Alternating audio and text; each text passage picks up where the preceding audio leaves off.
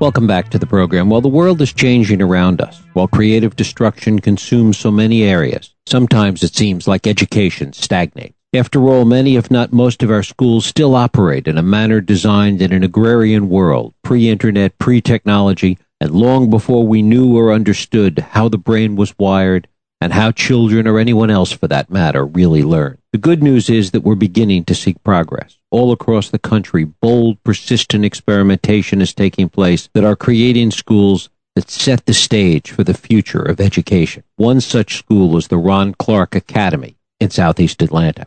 It has been called one of the best schools in America. Its co-founder, Kim Bearden, has taught over 2,000 students, has been involved in virtually all aspects of education, and now she distills much of what she's learned in her new book, Crash Course, The Life Lessons My Students Taught Me. Kim Bearden, thanks so much for joining us. Well, thank you. I love that intro, too. I love what you said. Well, thanks so much for being with us today. Really appreciate it.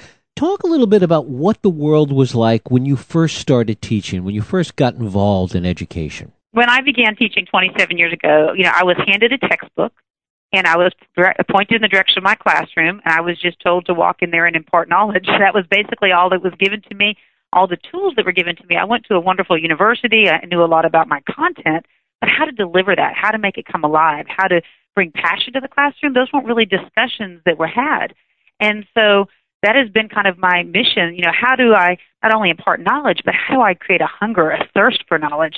That's what's important. And so that's what we try to do here at our school. We want classrooms where not only are kids taught what to think, but they're taught how to think, which is much more important because that's where the creativity comes and that's where kids are taught to be lifelong learners. And talk about the experience of starting the school, starting any kind of a school, especially one as innovative as Ron Clark Academy, is not an easy undertaking. Oh, my goodness, no. To be honest with you, if I had known how difficult it would be, I don't know if I would have been brave enough to do it. Well, Ron Clark and I met in the year 2000. We were both Disney Teachers of the Year, and he was a very dynamic, charismatic person. And some of your listeners may have heard of him now, but at that point, no one had ever heard of him. And I just was very taken with his passion, his enthusiasm. We became fast friends, and he said, we should start a school together one day. Teachers often say that. If I had my own school, this would be what I would do, but never really thought it would happen. But in the year 2004, we sat down and had a really serious discussion. It took us 3 years from that day that we said, we're really going to do this until we opened our doors. And so it took a lot of financial support, a lot of, creating our board, a lot of, what is the mission vision? How are we going to be distinctive from every other school out there? What is it we're going to do that's going to make us a dynamic place where kids will want to come and where people want to support our mission? So it was about a 3-year process just to even open our doors. And tell us about the mission, and during that 3-year period, the way the mission, the direction, what you really wanted to accomplish, the way that evolved. Well, what we said, both of us had extensive experience going and training educators. In addition to being classroom teachers, we were both people who would be hired to go out to districts and share with them, these are innovative teaching methods, these are ways that you connect with kids. What we realized was that we were talking about what education should look like, but we didn't have anything where people could actually look and see what does it really look like to sit and experience it. So this idea hatched, what if we had a school where we opened our doors and we allowed educators from all over to actually come in and sit in our classrooms and watch these methods being implemented? Seems so obvious. It seems like something we should do in education. If you're going to be a surgeon, you watch master surgeons. If you're going to be, a builder, you're going to watch other builders. In our field, that doesn't happen. You're told what to do, but you're not able to actually watch others doing it. And so we said, we will open our doors. We'll get the very best educators we can find from around the country, invite them to come teach, and then open our doors. And so that's what we've done. We've created this model school of what we think a school should be.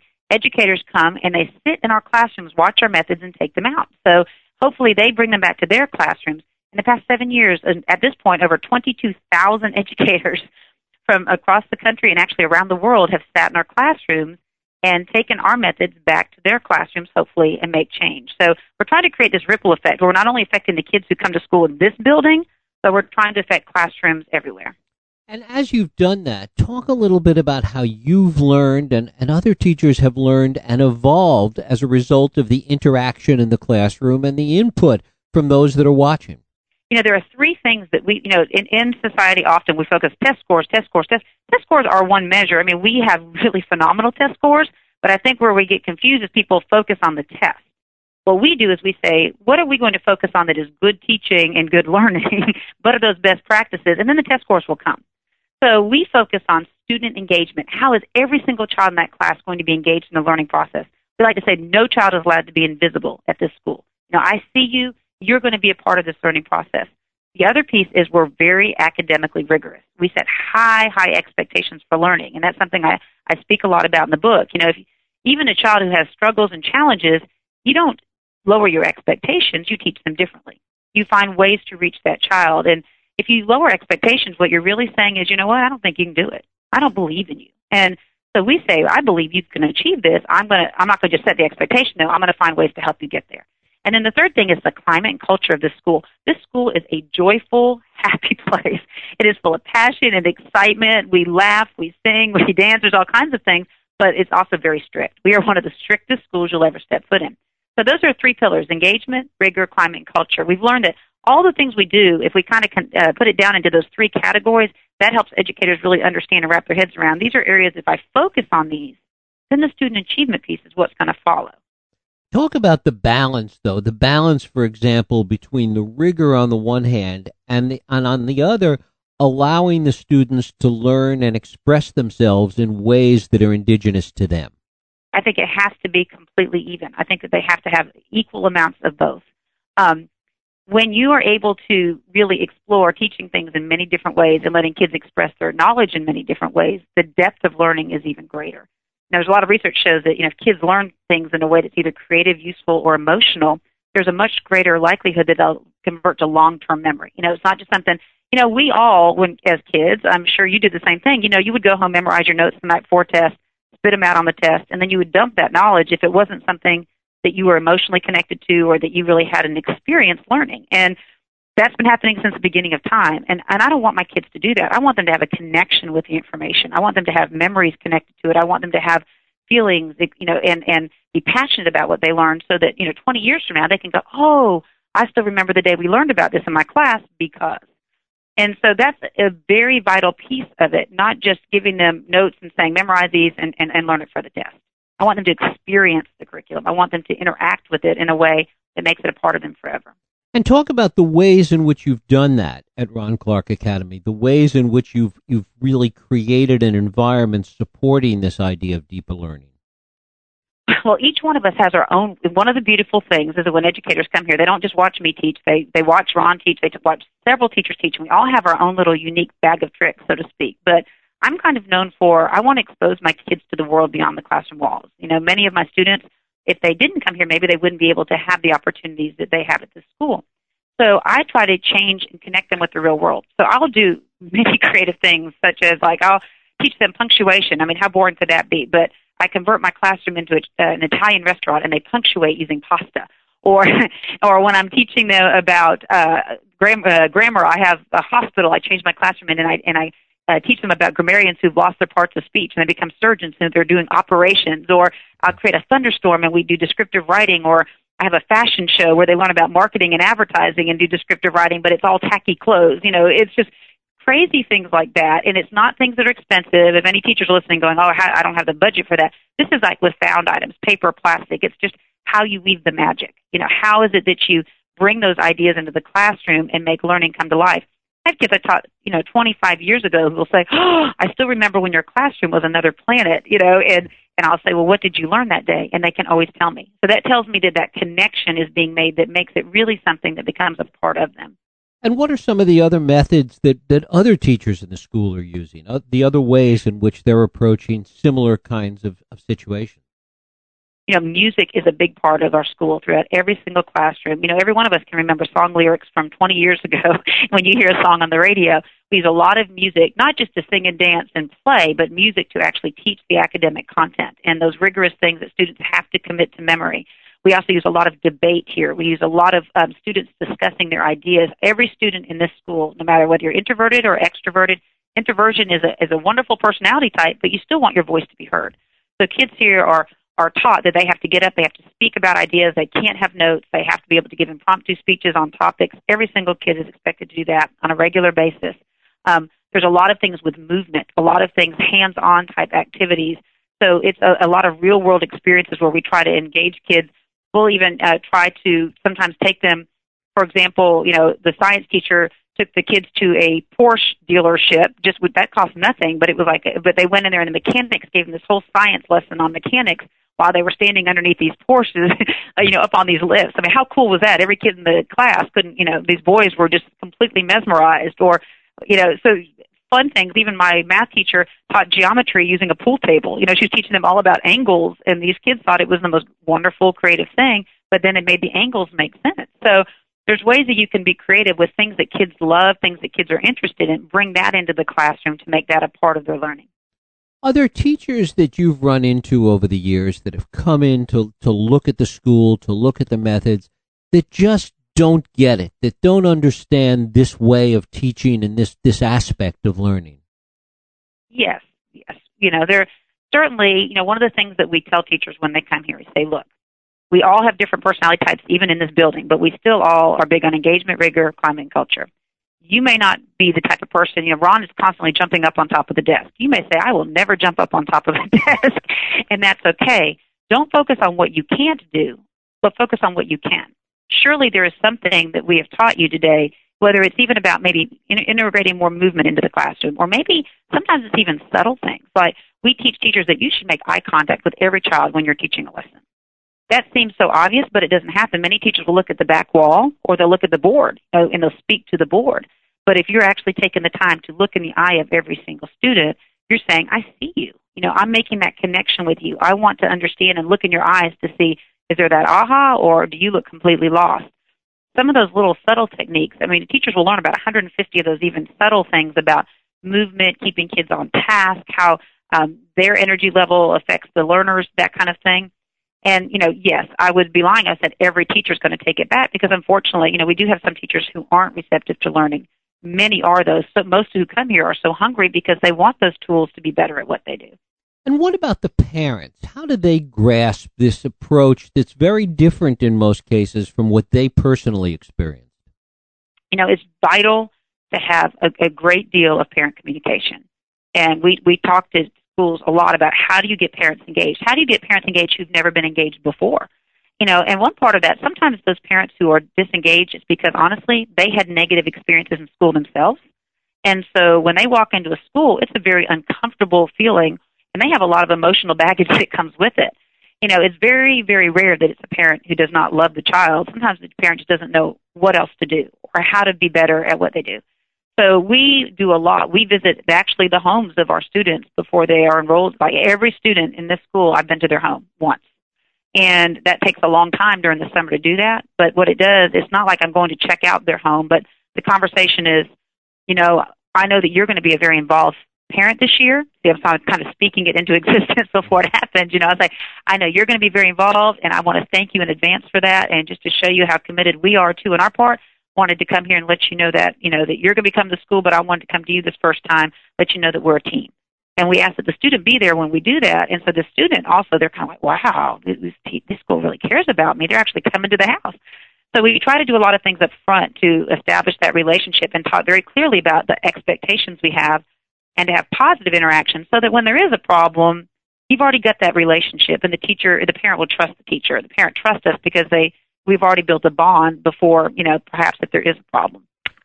How do you and Ron and the other teachers in the school, how do you keep your energy and enthusiasm up year after year doing this?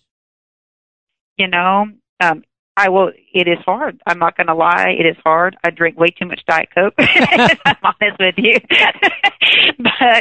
But I will tell you that on the days when I have very little energy, you still have to go in and you have to dig deep and you have to put that out there when you're teaching that class. I teach language arts every day in addition to running the school. And so I have to sometimes actually kind of fake it a little bit as far as, putting out a lot of energy that I'm not feeling on the inside. But when I do that, I get that back in return. It's amazing how I'll start off the class feeling exhausted. But if I'm like, all right, y'all, today's going to be a great day, well, then my kids are more engaged. And then next thing I know, I feel more energetic, more excited.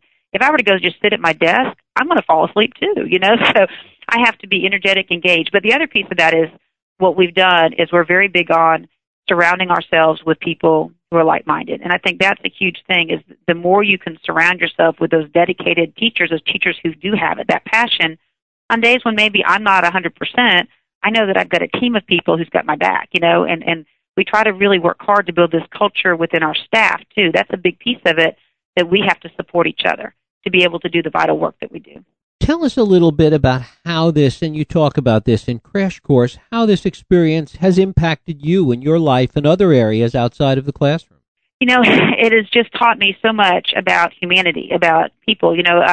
On so many levels, there's so many lessons I've learned from my students about resiliency, about generosity, about appreciation, about the importance of giving back. When things are going terribly wrong, sometimes the greatest thing you can do is go out and do something for someone else, and then as a result, you actually pull yourself through. And one of the greatest things I've also learned is that, I am a white woman, a middle-aged white woman from suburbia, and I teach predominantly African-American students at the school now. And so I've learned so much about that, about the importance of that we all have to do a better job with having insight into people who are different than we are. I think that sometimes we say, oh, I don't see color. But at this school, we say, we do see color, because if I don't see your color, I don't see your culture. I will never know what it is to be a young black male, and I couldn't pretend to, but I can seek to understand it, and we can have those conversations. I think as a society, we've got to learn to do better to have those racial conversations about what we think is our perspective and what others' perspectives are, so that we can come to, some kind of understanding about each other. The appreciation part, too, it's been kind of wonderful. I speak a lot in the book about one thing that we do with our students is we work very hard to raise funds, and we take them to Soweto, South Africa, every year. And there's still, although apartheid is long gone, there are still tremendous disparities and inequities there. And one thing that you don't even know yet is that as I've been there 4 different times, I've grown. The children of Soweto, they don't have material things. They don't have the textbooks. They don't have the internet. They don't have resources. But the power of relationships is what motivates and drives them, and the joy they have, the laughter. And so for 4 years, this has just been something that remained with me. And this June, 3 little boys from Soweto, South Africa, are now part of my family. They actually came to live with me. So that's not in the book. It's the postscript to the book. But I have 3 boys who will be attending the school here. They're 12 years old, and we're living in some very unfortunate conditions there. And so they are the newest addition to my family, and will be attending here at school at the academy. But I think all of us and our families here said we're getting more out of this than the boys are. So it's been a wonderful thing.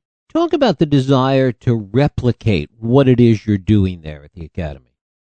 So we don't want to have other Ron Clark academies, but what we want to do is we want to replicate the methods, because we think that we can have a more far-reaching effect if we are able to actually affect those teachers and those leaders in those schools that are already there.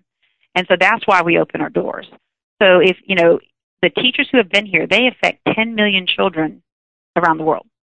Now, do all of those teachers do everything that we've taught them? No. But we'd like to think, when we've done research and we've done some case studies and everything, a significant amount of them are doing more with student engagement research. They do, the rigor, they are doing best practices at a much higher level than before they came here. There's actually been 42 states, 22 countries around the world who have sent educators here. So this tiny little warehouse in Southeast Atlanta, we like to see that we're trying to spread this idea to really have a global effect, if possible. And to what extent do you see education around the country beginning to change, to implement and really take into account some of these ideas we've been talking about? I think that there are pockets. I think that you will find pockets. You will find schools that are doing things brilliantly. I think you will see schools that are fighting to do things brilliantly but are very frustrated. And so I think that one of the things that we hope to do here and we need to do more of in our country is highlighting those things that are going well. I think that we're very quick to see, unfortunately, there are schools that don't do things well, and those sure do get into the media, and they should be exposed, so that things change. But we've got to do a better job, I think, of finding those schools where they're getting it right. They're reading the needs of all different types of kids. Their kids are achieving at high levels. Kids are exceeding their potential, and spotlight it so that others can see what they're doing too. We've been very blessed that we've gotten a lot of media attention at our school, and people coming to see what we do. But there are other schools that are doing things well too. One of the things that I see, I'm able to interact with thousands of educators a year. One of the things that concerns me is that I do think there's a spirit of brokenness, among many of the adults, just that they're overwhelmed, they feel powerless, they feel that they can't get it right, they feel like people look down on the profession. There's this, and it's very hard for broken adults to help broken children. And so that's sort of where the book came from as well, is that although I'm very big on the science of teaching, I also believe very firmly in the artistry of teaching, and that connecting with the passion and the importance of the significant impact you have on kids. And so a lot of those stories are kind of designed to help people reconnect with that importance, not just classroom teachers, but anybody, that, the influence that we have on kids, and by watching them and their resilience and what they do, it can and help us all really understand how to live better lives. And finally, talk a little bit about the outcomes, what you've seen in terms of kids that have graduated from the school. So very exciting for us. We actually stay involved. Our very first group of students, we are a 5th through 8th grade. So our students after 8th grade, they go on to high schools all around the country. Many of our kids will go back to their public schools, but many of our kids choose to go to private institutions because it could change the trajectory of their opportunities for college. And so this past year, well, our very first group of graduates received $832,000 in scholarships for high school. This past year, $2.1 million in scholarships for high school. So I have kids, about 30% of my kids have gone on to some of the top boarding schools in the country. Some of my others have gone on to some of the top day schools, and others have gone on to their wonderful neighborhood schools, but now they're in IB programs. They're at the top of the class. They're in the AP courses that perhaps maybe they wouldn't have been in before they came here. When our students come to us, I should have mentioned they come, all different ability levels. About a third had not had academic success before. About a third were right there in the middle, and then a third were doing well prior to coming here. But when they leave here, significant impact. So our very first group of students just graduated from high school, and they're all attending colleges across the country this year. One of them is a Gates Millennium Scholar, and some other incredible. One of them's got a scholarship to NYU, and they're just going to some phenomenal schools, and I just can't wait to see the next step of what they achieve. Kim Bearden, the book is Crash Course, The Life Lessons My Students Taught Me. Kim, I thank you so much for spending time with us today. Thank you so much. You have a great day. Thank you. We'll take a break. I'll be right back.